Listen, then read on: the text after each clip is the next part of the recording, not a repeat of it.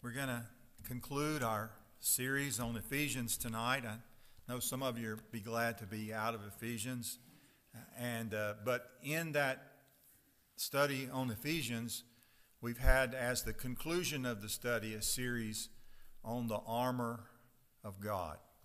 And so tonight, for one final time, I'll read to you Ephesians chapter 6, beginning in verse 10, and this time we'll read all the way through verse 20. Finally, be strong in the Lord and in the strength of his might. Put on the full armor of God, that you will be able to stand firm against the schemes of the devil. For our struggle is not against flesh and blood, but against the rulers, against the powers, against the world forces of this darkness, against the spiritual forces of wickedness in heavenly places. Therefore, take up the full armor of God, so that you will be able to resist in the evil day, and having done everything, to stand firm. Stand firm, therefore, having girded your loins with truth, and having put on the breastplate of righteousness, and having shod your feet with the preparation of the gospel of peace, in addition to all, taking up the shield of faith, with which you will be able to extinguish all the flaming arrows of the evil one, and take the helmet of salvation and the sword of the Spirit, which is the word of God.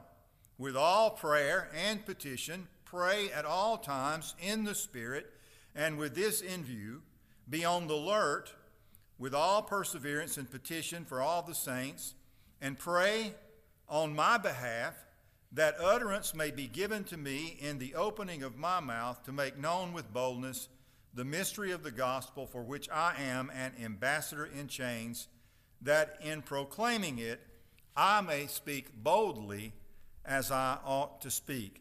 Now, I had a series of sermons pre-prepared on this, and when I looked at it in the beginning of the armor of God, I just wanted to redo it. And so we've redone it, and it's been reworked, and not anything at all like it was in the beginning, like I intended it for it to be.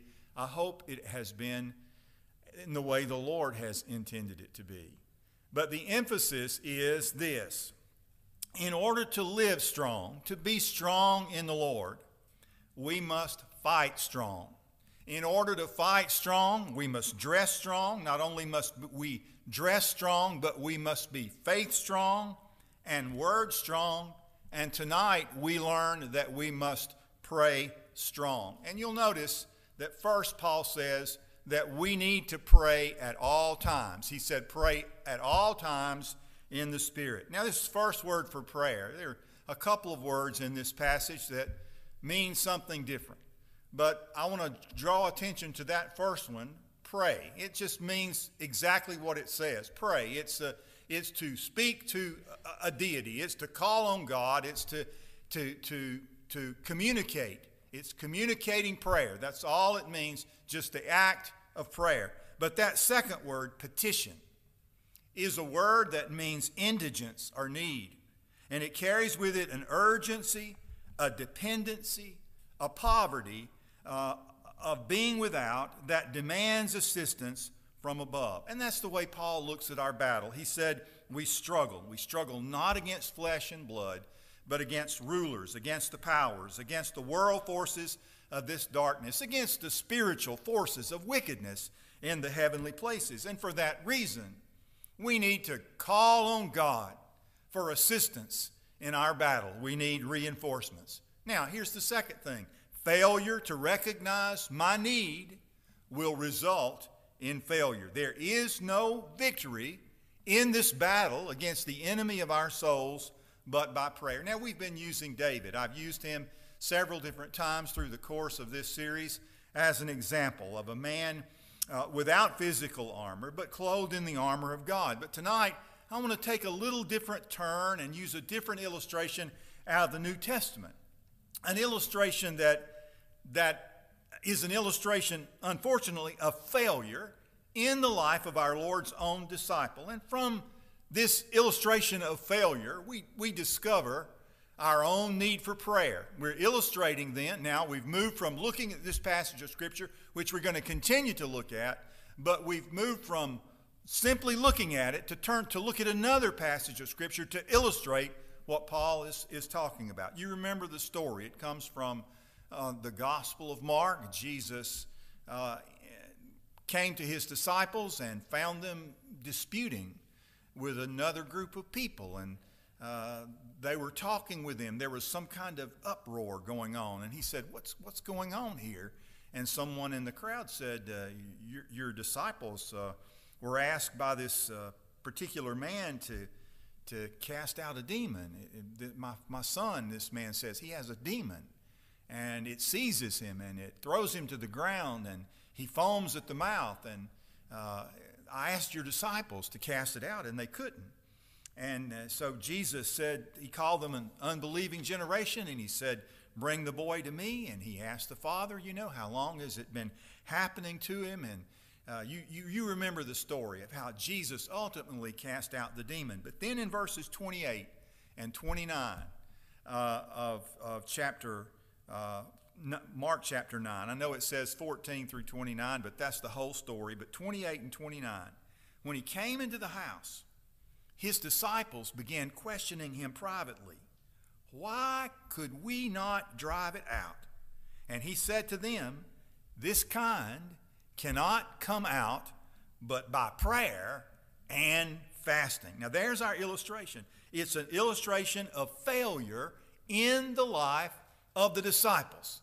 And so one of the things we see clearly is that they recognize their failure. That's the third point. They recognize their failure.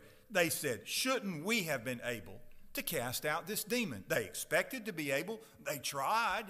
They went into battle, but they failed. And it seems here that their failure surprised them. Hadn't Jesus given them the power to do this? They'd done it before. In other cases, on one other occasion, they came to Jesus and said, Lord, these disciples did. They said, Lord, even the demons are subject to us in your name. He replied, yes, I saw Satan fall like lightning from heaven. I have given you authority to trample on snakes and scorpions and to overcome all the power of the enemy. Nothing will harm you. However, do not rejoice that the spirits submit to you, but rejoice that your names are written in heaven. You remember that story.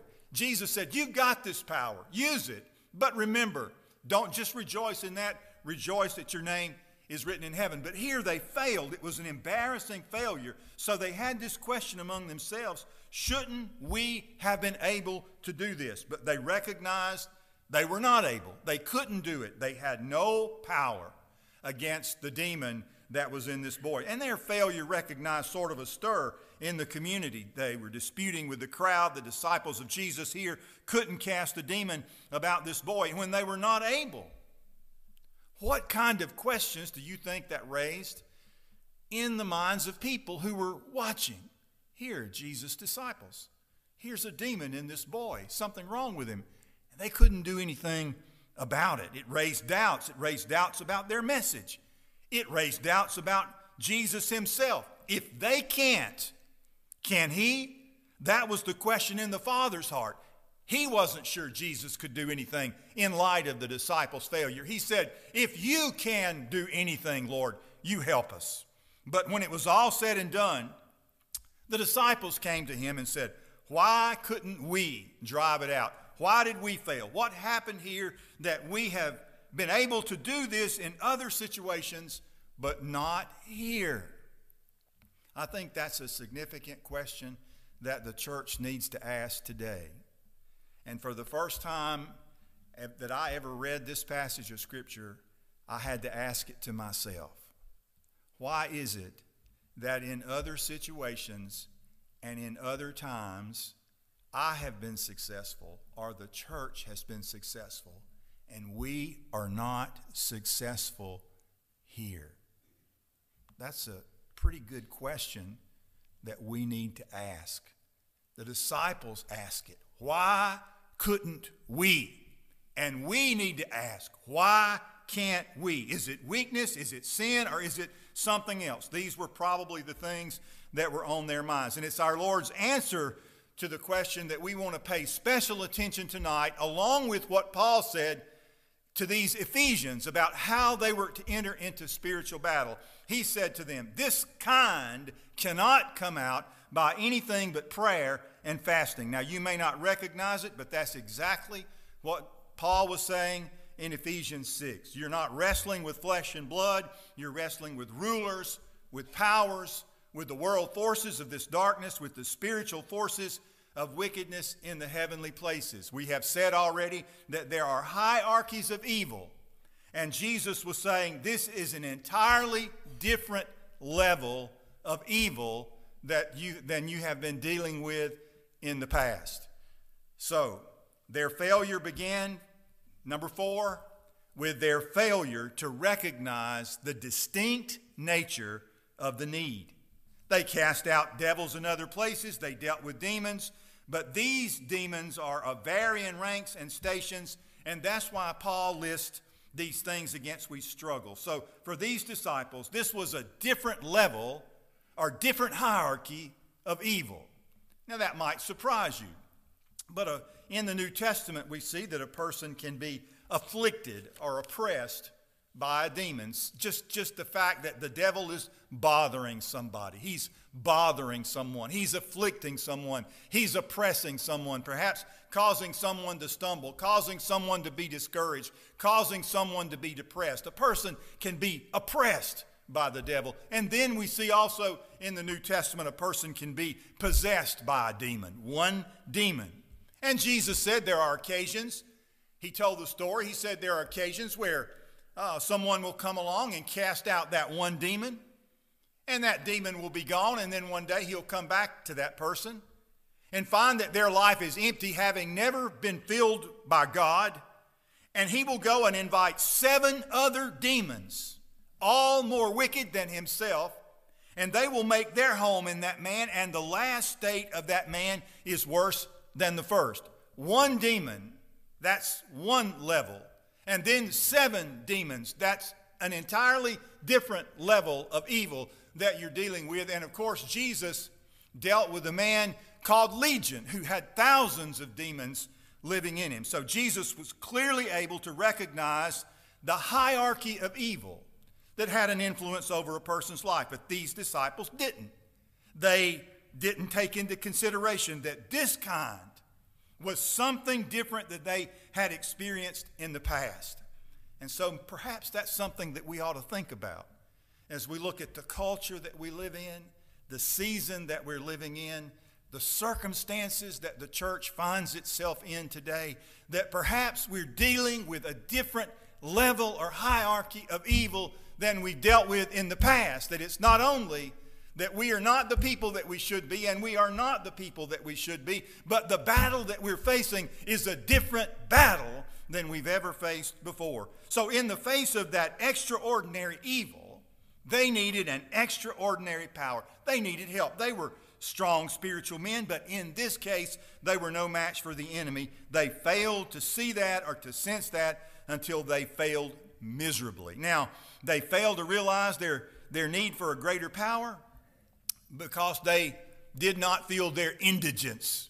They didn't feel their need. They didn't feel their poverty, their dependency that required assistance from above. And Jesus said, this is a different kind here. And this kind comes out by nothing but prayer and fasting. Jesus said, you need to know what you're dealing with. This is no ordinary problem. This is an extraordinary problem. This is an extraordinary power. This is an extraordinary evil. To deal with extraordinary evil, you need extraordinary power. And this is certainly what Paul is telling us in Ephesians, that you need to put on the full armor of God so that you may be able to stand in the evil day. And having done all to stand, you need the breastplate of righteousness. Yes. You need the belt of truth. Yes. You need to put on the shoes of the preparation of the gospel of peace. Yes. You need the helmet of salvation. Yes. You need the shield of faith. Yes. You need the sword of the Spirit. Yes. But you also need to pray.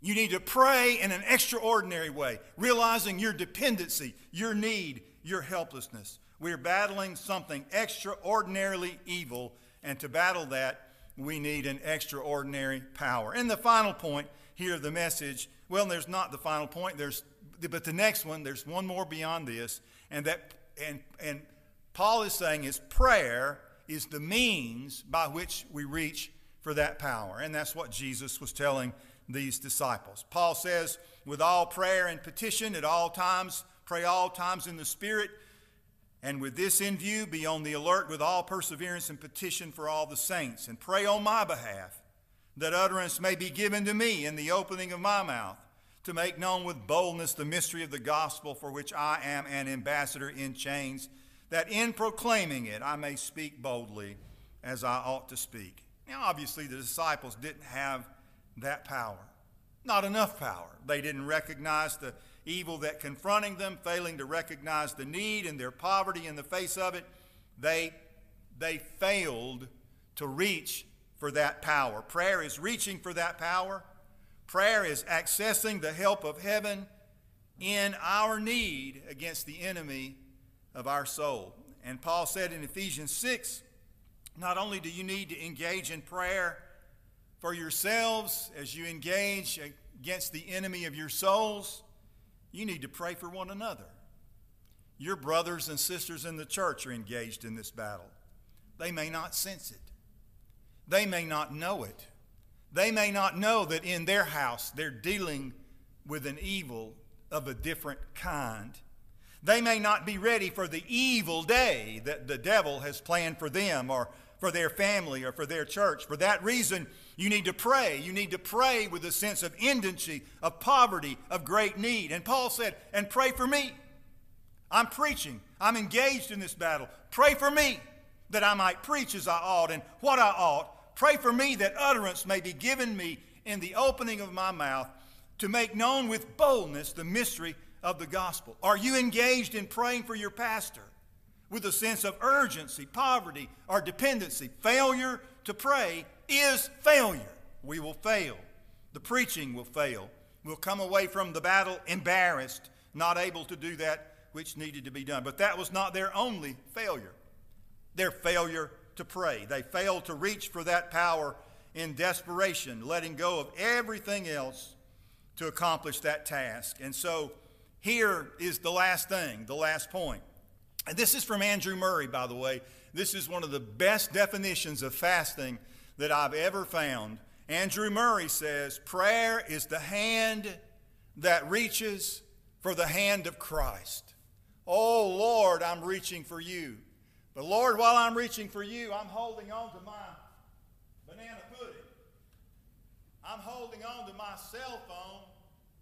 I'm holding on to a lot of other things. But by the way, one of my distastes about people talking about fasting is when they say, well, I'm fasting from coffee, or I'm fasting from Simply Sweets, or I'm fasting from my cell phone. I'm having a technical fast. That's not what the Bible talks about. Here, let me show you. There are breakthroughs in spiritual growth and missionary advance that will never come unless we sacrifice our physical appetites to cry out to God from the deep need of our souls. Fasting is not giving up lunch. That's not fasting. Fasting in the Bible is giving up food for a day or for days in order to do nothing but reach for God. And it focuses your attention. Why you say, why do I need to fast? Because if you're not eating, when you're not eating and you realize you're not eating, and why you're not eating, you realize I'm not eating because I need to pray. And it focuses your attention on God. Paul tells us then we're in a battle. We're in a battle against various kinds of evil. And in order to battle against the enemy, we need to reach for God. We need extraordinary prayer. And extraordinary prayer reaches for God while at the same time letting go of anything else that I might want or need because of that desperate need for God. And so Paul said, pray.